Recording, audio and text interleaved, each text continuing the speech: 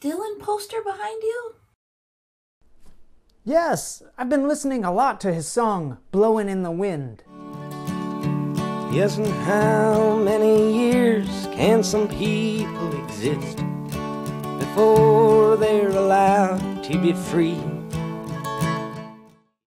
That's a great song. You know, that song can teach about English question words.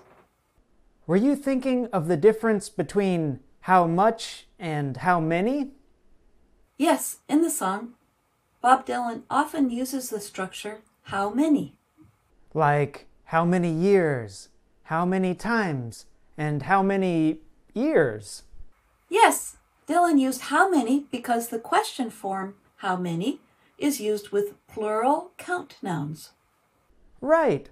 And how much is used with non-count nouns. Nouns like money.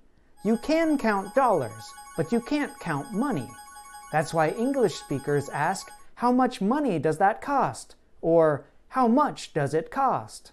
Yes, and one way to think about Dylan's famous song is that it is a series of questions about count nouns.